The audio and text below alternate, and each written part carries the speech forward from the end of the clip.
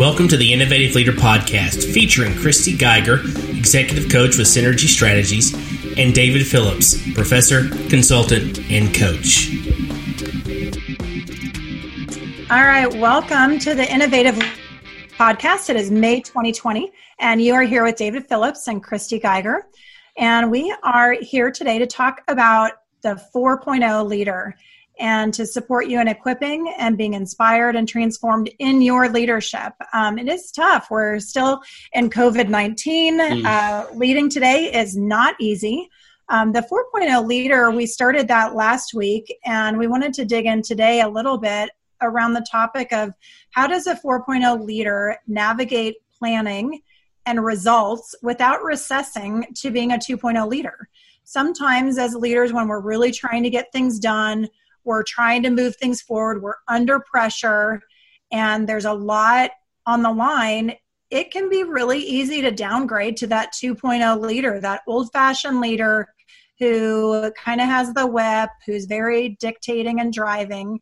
And I think we can safely say, if you're listening to this, you don't want to be that kind of a leader. But the struggle is real. We all have that. David, what's your thoughts about that? Maybe kicking into planning to start with, how does a 4.0 leader show up in a planning way? Well, so, we can all get crazy sometimes, and emotions do that to us, and stress does that to us. So we all have a little crazy in us, no matter who we are. It's the ones who have fought through and understand some of that maybe don't go so far off the rails to downgrade from that 4.0 to the 2.0. So when we think about planning, generally a 4.0 leader is going to have more of a communal planning. So they're gonna bring their team in. They're gonna work with them. They're going to understand what's going on, even culturally, but in those people's schedules, in those people's lives, what's going on. Are we doing something during the summer where we're going to have vacation time, those kinds of things. So planning becomes very communal, and so it's also project based. I think as we look at developing plans, we often think in terms of projects. This is what I need to get done. What's on our plate? Let's take that and begin to map it out. I do a lot of project planning and a lot of project management in my role, and I mean that's one of the things that I do because I know I'm working with a whole other team, and so I look at because I work with schools, I have to build everything around their calendar because school starts at a certain time, school ends at a certain time. We have summer school to deal with. We have technology things to deal with. So there's the big overarching thing. And so I tend to think and plan according to the project that I'm working on. And so it's project based. It is, and it's people based. So it's built around the projects that are going on. It's built around the people that you are working with and the people even who are on your team. And then it's also built around, it's almost seasonal. So what's going on in this season of life? We're going to plan differently with COVID than we would had we not had this pandemic. Mm-hmm. I agree with that.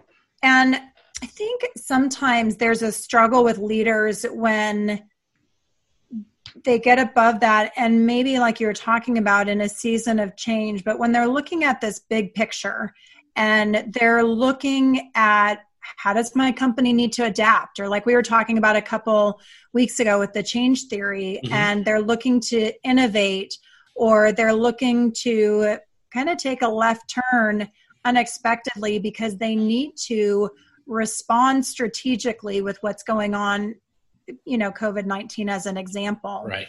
And sometimes it feels like I think to a leader, it can feel like, well, my team doesn't know, or they don't have all the information, or I can't possibly share all this information. We're doing open book management. I'm very candid and transparent with them.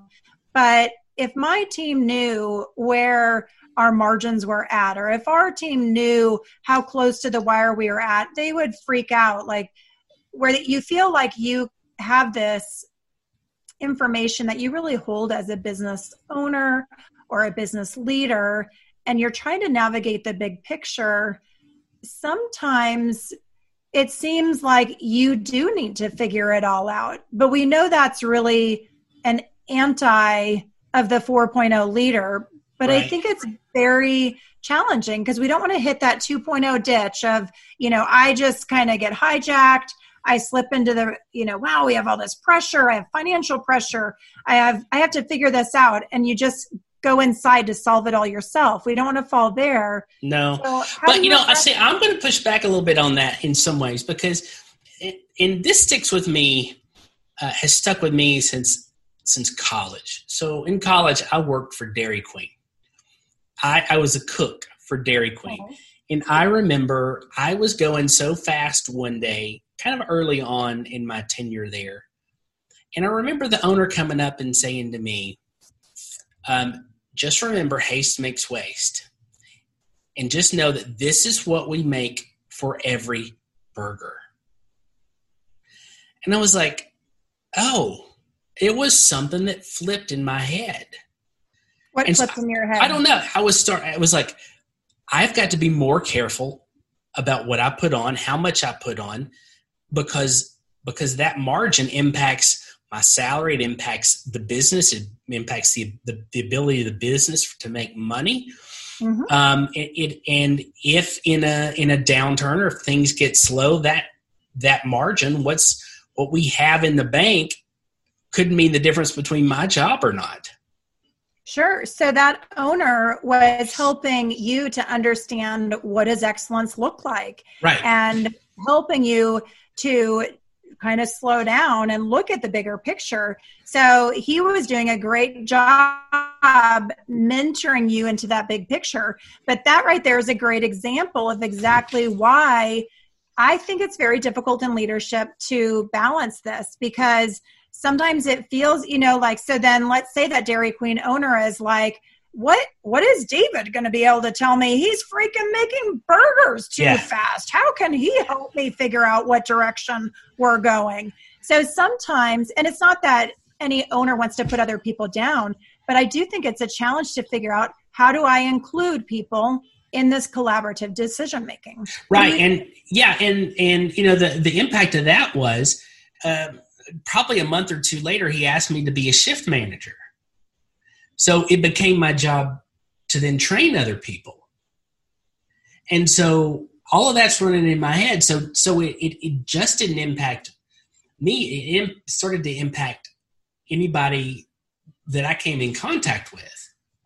And so I think that as a leader, I think you almost have to be open and honest about your motives, be open and honest about the situation, and in many ways be open and honest about what's going on in your business. And sometimes you do need just to open the book.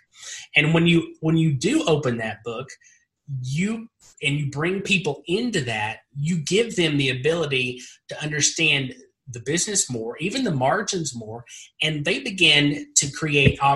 They can begin to think of ways that they can create more margin, or create something better to boost margins, or even to cut waste. So I think from a planning standpoint, especially in a pandemic or in a challenging time or a crisis, I think it's actually important to even be more open with what's going on, because if you're raising up and you're preparing your leaders, and you're coaching your leaders, and you're mentoring your leaders, then they see, A, you really care about them, and B, you're entrusting them with the heart and soul of the company in some ways, and you're empowering them to do things that can make a huge difference within that organization.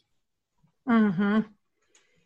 Yeah, maybe awesome. I didn't even answer your question, but no, I think it's good. I think it comes back to, so really what I hear you saying is in this planning mode, the openness continues. And yes. Sometimes as leaders, we can be afraid to be open because in a way we're not really trusting people with the information. Right. We're fearful if they have the information, how they might respond or react.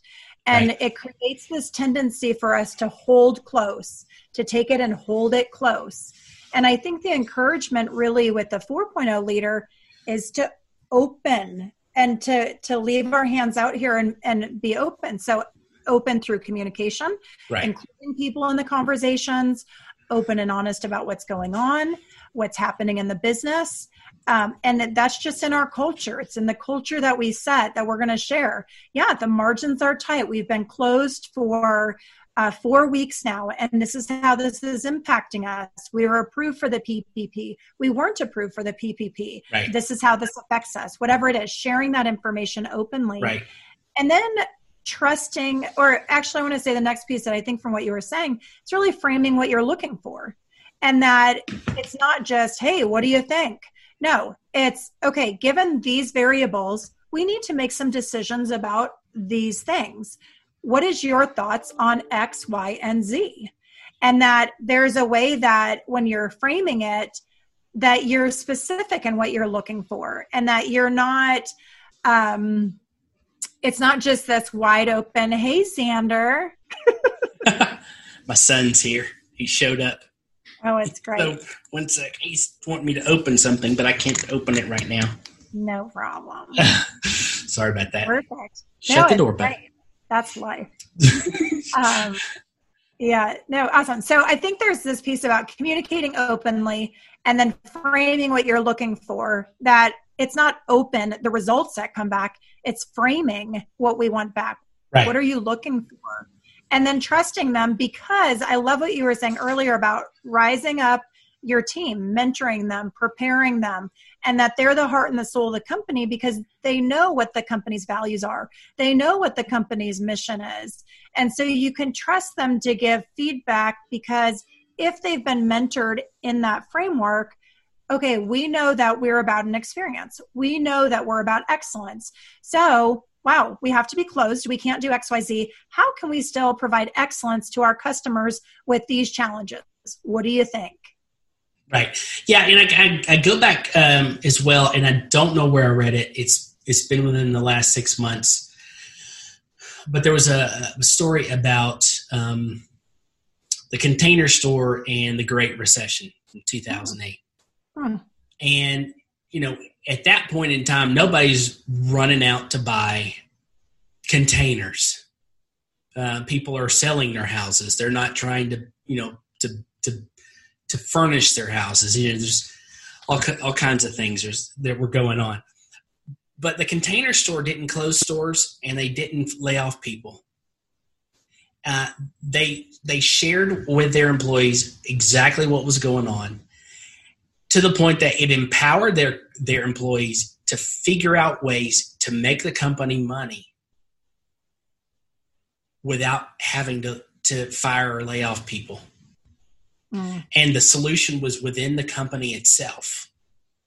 They came up with ideas and solutions to keep that company viable in the midst of, a 2-year impact to the core of their business.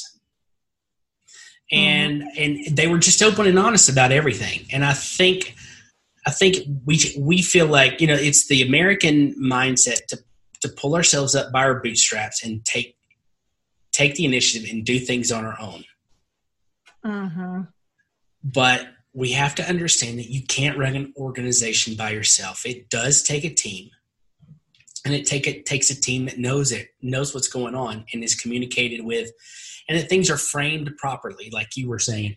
And I think we have to do that. Otherwise, what we're going to do is we're going to ingest it all. We're going to try to come up with a solution. We're going to go do this. We're going to do that. We're going to sell this. We're going to just, whatever. And the team is going to feel like they're not part of a team anymore.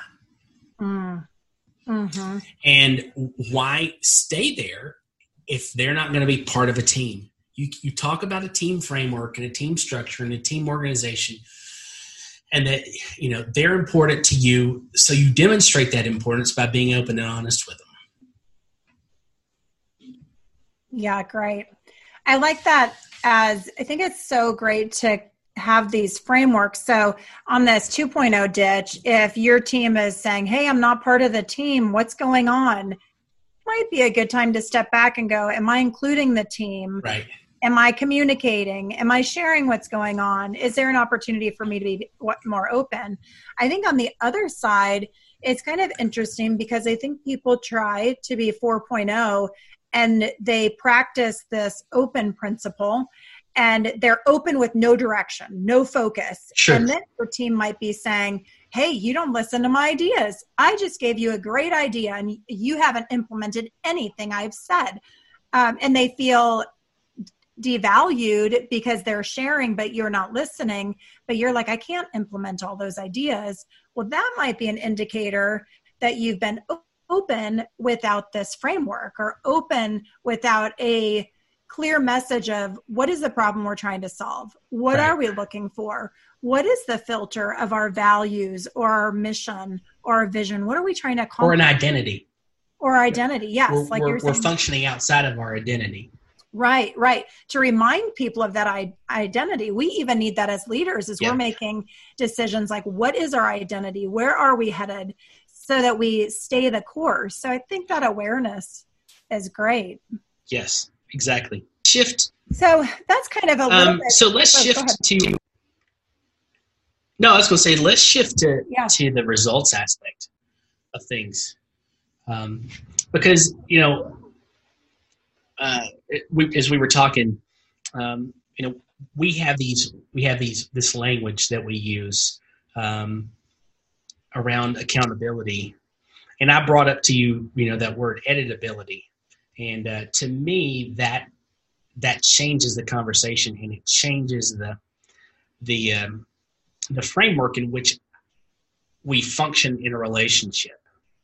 And so, let me just talk about that for a minute, and real quick, and then let's talk about how sometimes we fall into maintaining that 2.0 language.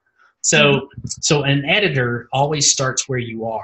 If you think of an editor of a book, they take a manuscript, they start where you are, and they take you. The goal is to take you to where you should be. And so you finish the manuscript, the editor bleeds it up, you go back, you revise the manuscript, and the editor starts over, almost as if he had never read it before. And he starts marking it up again. And you go through this process over and over again in editing a book. And the editor is more of a coach. He's not keeping a checklist of everything you do wrong every time you do it. Mm-hmm. And for me, I love that. I just love that image, because when I think of leadership, I think of trying to be an editor, because it places me in a coaching relationship, as opposed to someone who's just checking boxes and making sure you're doing everything you're supposed to do, or if you're not doing it, I'm making a list of everything that you've done wrong. And we find ourselves using accountability from a language standpoint, but personally, I think it has negative connotations. Let's talk about that some. Yeah, I agree. I think with results, sometimes it really results as ultimately what are we going for? And a 2.0 perspective can at times, and I've had a lot of leaders who come and say, I really struggle with accountability. I don't like it. And so they don't hold their people accountable. And one of my favorite words in coaching is squishy. And I use the word because my profile, my personality does not like ambiguity. And if there is ambiguity present, I'm like, where is the ambiguity present? Because we need to make this clear. Because the reality is, if there's not clarity and there's ambiguity, it leaves a lot, it's kind of like, great, let's do that by next month. Who's doing what by when, and how do we know? I guarantee you that task will not be done next month, because next month we get to the meeting and you say, hey, who got XYZ done? And well, I didn't think I was doing it. I thought Bob was doing it. Well, I thought Jan was doing it. Well, I thought whatever, right? Like ambiguity is the friend of getting nothing done. Yes. So if you want to get things done, you have to sniff out ambiguity. But so then when people don't hold people accountable, and I agree with you, accountability could possibly be a 2.0 word. Deadline, box checking, shaming, hand slapping. Nobody wants to be that kind of a leader. Right. So what does that really look like? I like to call it designed agreements. And to your point with the edibility, where you're asking those questions and you're collaborating to seek a shared vision of what does the result look like. And to me, in a designed agreement, we're sitting down together saying, what is the result that we desire? What does success look like? When do we need to have that done by? And we get to have a conversation so that it's not just mandated, dictated, but you might say, well, I think that I can get that done by next Friday. And I could say, okay, great. Well, if you're going to get that done by next Friday, does that give you enough time to do this, this, and this? And you might say, oh, well, I thought I just had to do this. You want me to do this and that too? Right. And I would go, oh yeah, I thought all three of those is part of it. And you might say, okay, well, I think that will take me 2 weeks then. Okay, great. So we can do these three things. You're going to go ahead and lead those up. And you feel like you can get that done in 2 weeks by whatever, May 15th. Yep. And then you might go, yep. And then I might say designed agreement, just flushing it out completely. I might go, would it help for us to have a check-in? Maybe next Friday we could check in and see how that's looking. And you go, sure, I totally wouldn't mind that. And I go, great, because now we have a designed agreement where I'm not up your butt to be like, hey, Dave, got that done? Where's that at? I'm not harassing you. I'm not worrying about it. I've got Friday on my calendar for a check-in. I've got Friday the 15th on my calendar that I can reasonably expect that you are doing this by that time, and we'll know because we have this meeting set up. Right. To me, that's designed accountability. Yeah, no, I really do like that as well. It does take that ambiguity out of it, and it places it gives the people that you're leading the opportunity to be a part of that planning cycle, be a part of that results cycle, and like you said, without feeling like they're shamed because they've made the decision. But it also gives them timeline, and we all need timelines. Yeah. Because there are things that have to be done, and if you want that, and I tell my school districts this all the time: if you get us this data by this date, we can have you up and ready to go the first day of school without any question, without any issue. And I will commit to doing that. But if you don't, that's going to put you behind, and that's not going to be on me. Mm-hmm. And so when I talk with sales reps, I have conversations with them about, hey, this district is doing this and that, and I will always say, this person is missing their deadlines. This person is hitting their deadlines, their timeline. And I think when you give people a timeline and you spread it out, goal setting is, I'm going to have this done by this date. I'm going to achieve this by this date. I think it gives you if you don't, and this is what I fight against about being so detailed. Like some people are such OCD about the details, and that's just not me. But if I know I need to have X, Y, and Z done by June, July, and August, then I'll do that. And so I think this is important to understand in the planning and in the results and in the accountability, or how we want to use that word, the designed agreement, is you have to understand the personality of the person you're working with. Mm-hmm. Because if you try to force an incredible amount of detail in building a timeline on somebody who is, that's just not who they are, then they're going to push back on that. Well, I think what you might be speaking to is another misconception of accountability. And to me, in a designed agreement, we're talking about what we're agreeing to, not how you're going to do it. Right. And sometimes people get really into the weeds around, okay, how are you doing that? Well, tell me, what books are you looking at? And well, are you writing that in 10-point font Times New Roman? Or what font are you going to use? Just to be sarcastic, but like sometimes we want to get really into the weeds because there's this leader piece of us that wants to control, and we really have this vision for how we want it to look. And we have to do a little self-inventory to balance. If I have a vision, like you might say, I really imagine this being a piece that we can put on our website. So I'd like it to look really presentable and pretty 2020 marketing savvy, a sharp piece. Right. How do you think a 2020 savvy piece looks? Okay, great. Now let's talk about that. So now you are, because I think what you were talking about with the timeline is it empowers others. When there's a timeline, it empowers others to make choices and decisions. Right. It motivates others to have their control in order to plan how and what they're going to do when they're going to do it to accomplish it. So now that's more motivating because I have autonomy. And it's also really clear communication versus when we get so squishy about results or accountability or deadlines. And again, those may be old words. So we're talking about designed agreements, editability, timelines. It creates that framework so that people can be successful.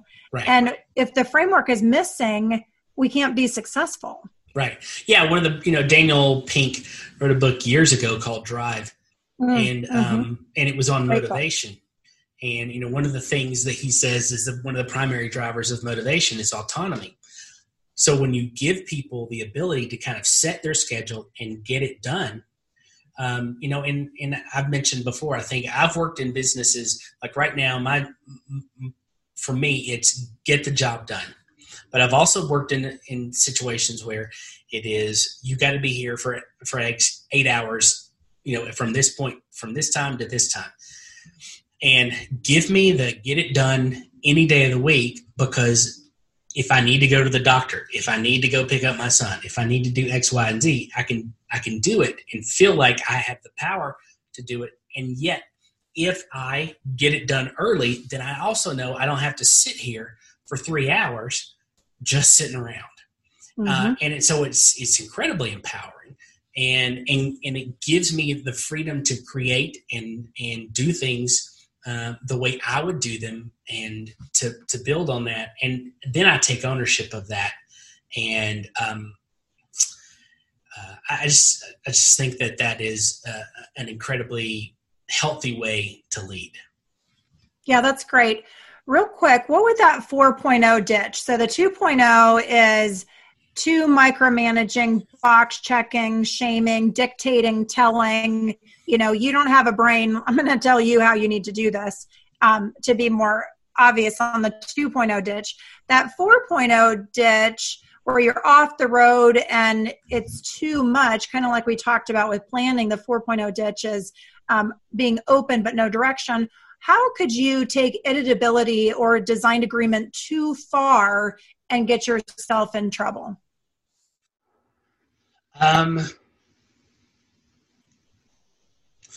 Just ignoring the edits. That's one. What does that mean? So people give you suggestions. Your team even gives you suggestions. We need to change this. We need to change this date. We need to pull this back from the project and you just ignore them.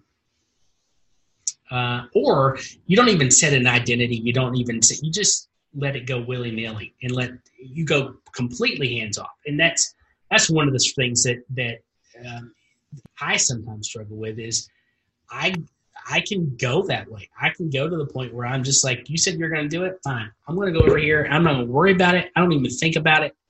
And sometimes it just doesn't get done. And sometimes it's because I haven't coached that person to in how to do things and developing things. Sometimes I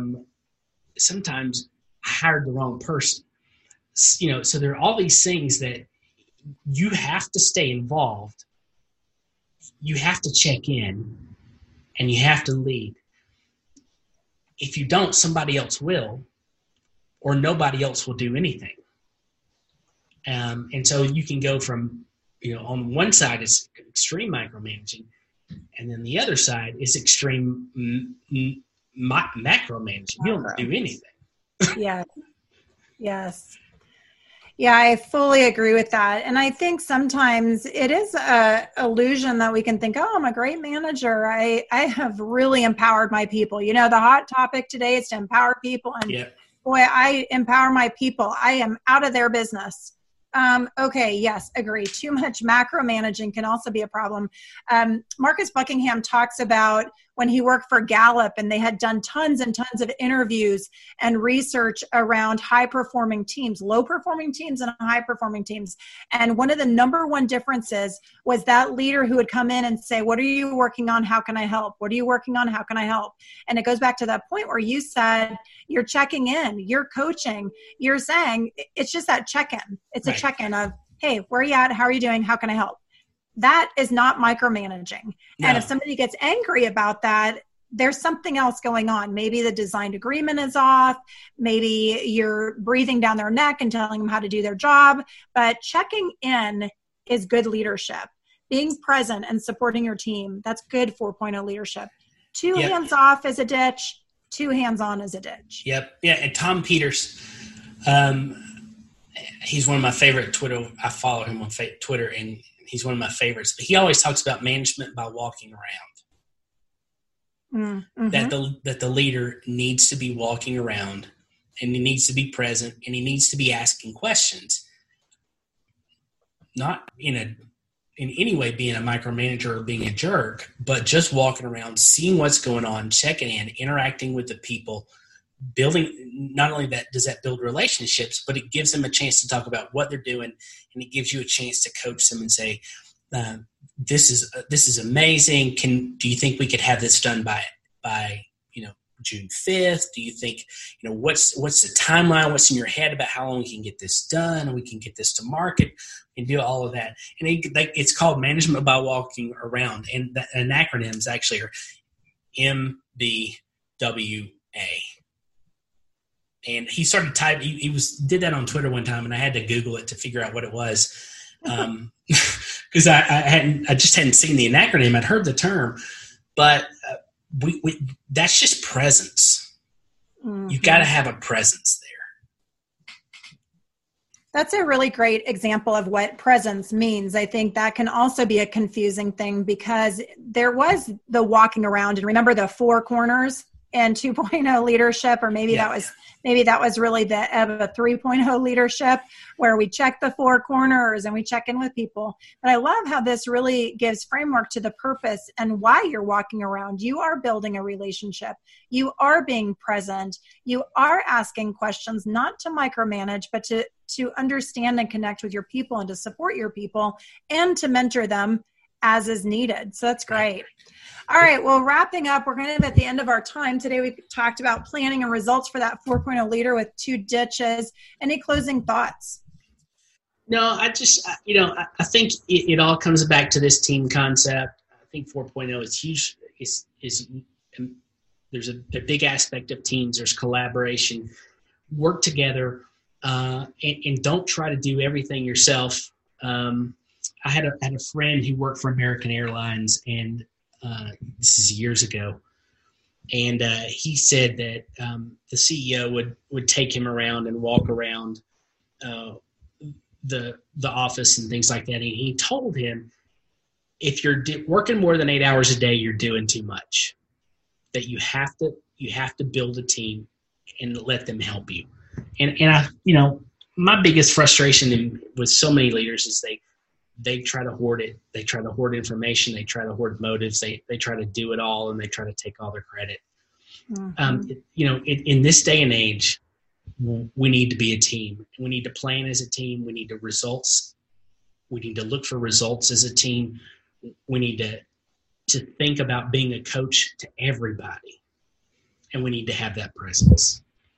Yeah, I like that. I think that today it really begins and becomes unacceptable to hoard information and to not trust your team. I think that's the rise of followership and that whole concept that no leader is a leader without your followers. And it's not that the ultimate goal is to be a leader. Some people are born to be followers, but followers are leaders as they're following and doing their role in the team. Right. Just because you're a hand doesn't mean that you're secondary to the heart or the head. And that's really this big kingpin. And I think there's really a shift, and the 2.0 was the pinnacle, ultimate, divine place of power and authority. And in 4.0 leadership, that is just not true. There is not this, you are not better than others. There is an equality that happens, and we have different roles and different purposes, because you have to understand your role. And it's not just about power and authority. The other ditch that I wanted to mention that I thought of when you were talking earlier that I think leaders can do that can be a problem is to abandon the agreements. Yeah. And I think that also comes from when a leader is out here and they're looking, but they're not in sync with their team. They haven't been doing the walk around or that presence, and they have an idea or something comes to them, which is important. We need to acknowledge those. But if you just suddenly in a lurch abandon the agreement and go, oh, I have this dynamic 4.0 team, you guys need to adapt and adjust with me, I would put that more in a bucket of reacting rather than adjusting, and really that leader not respecting their team, because you have to move together. And so abandoning agreements can be a way that leaders can sabotage themselves too.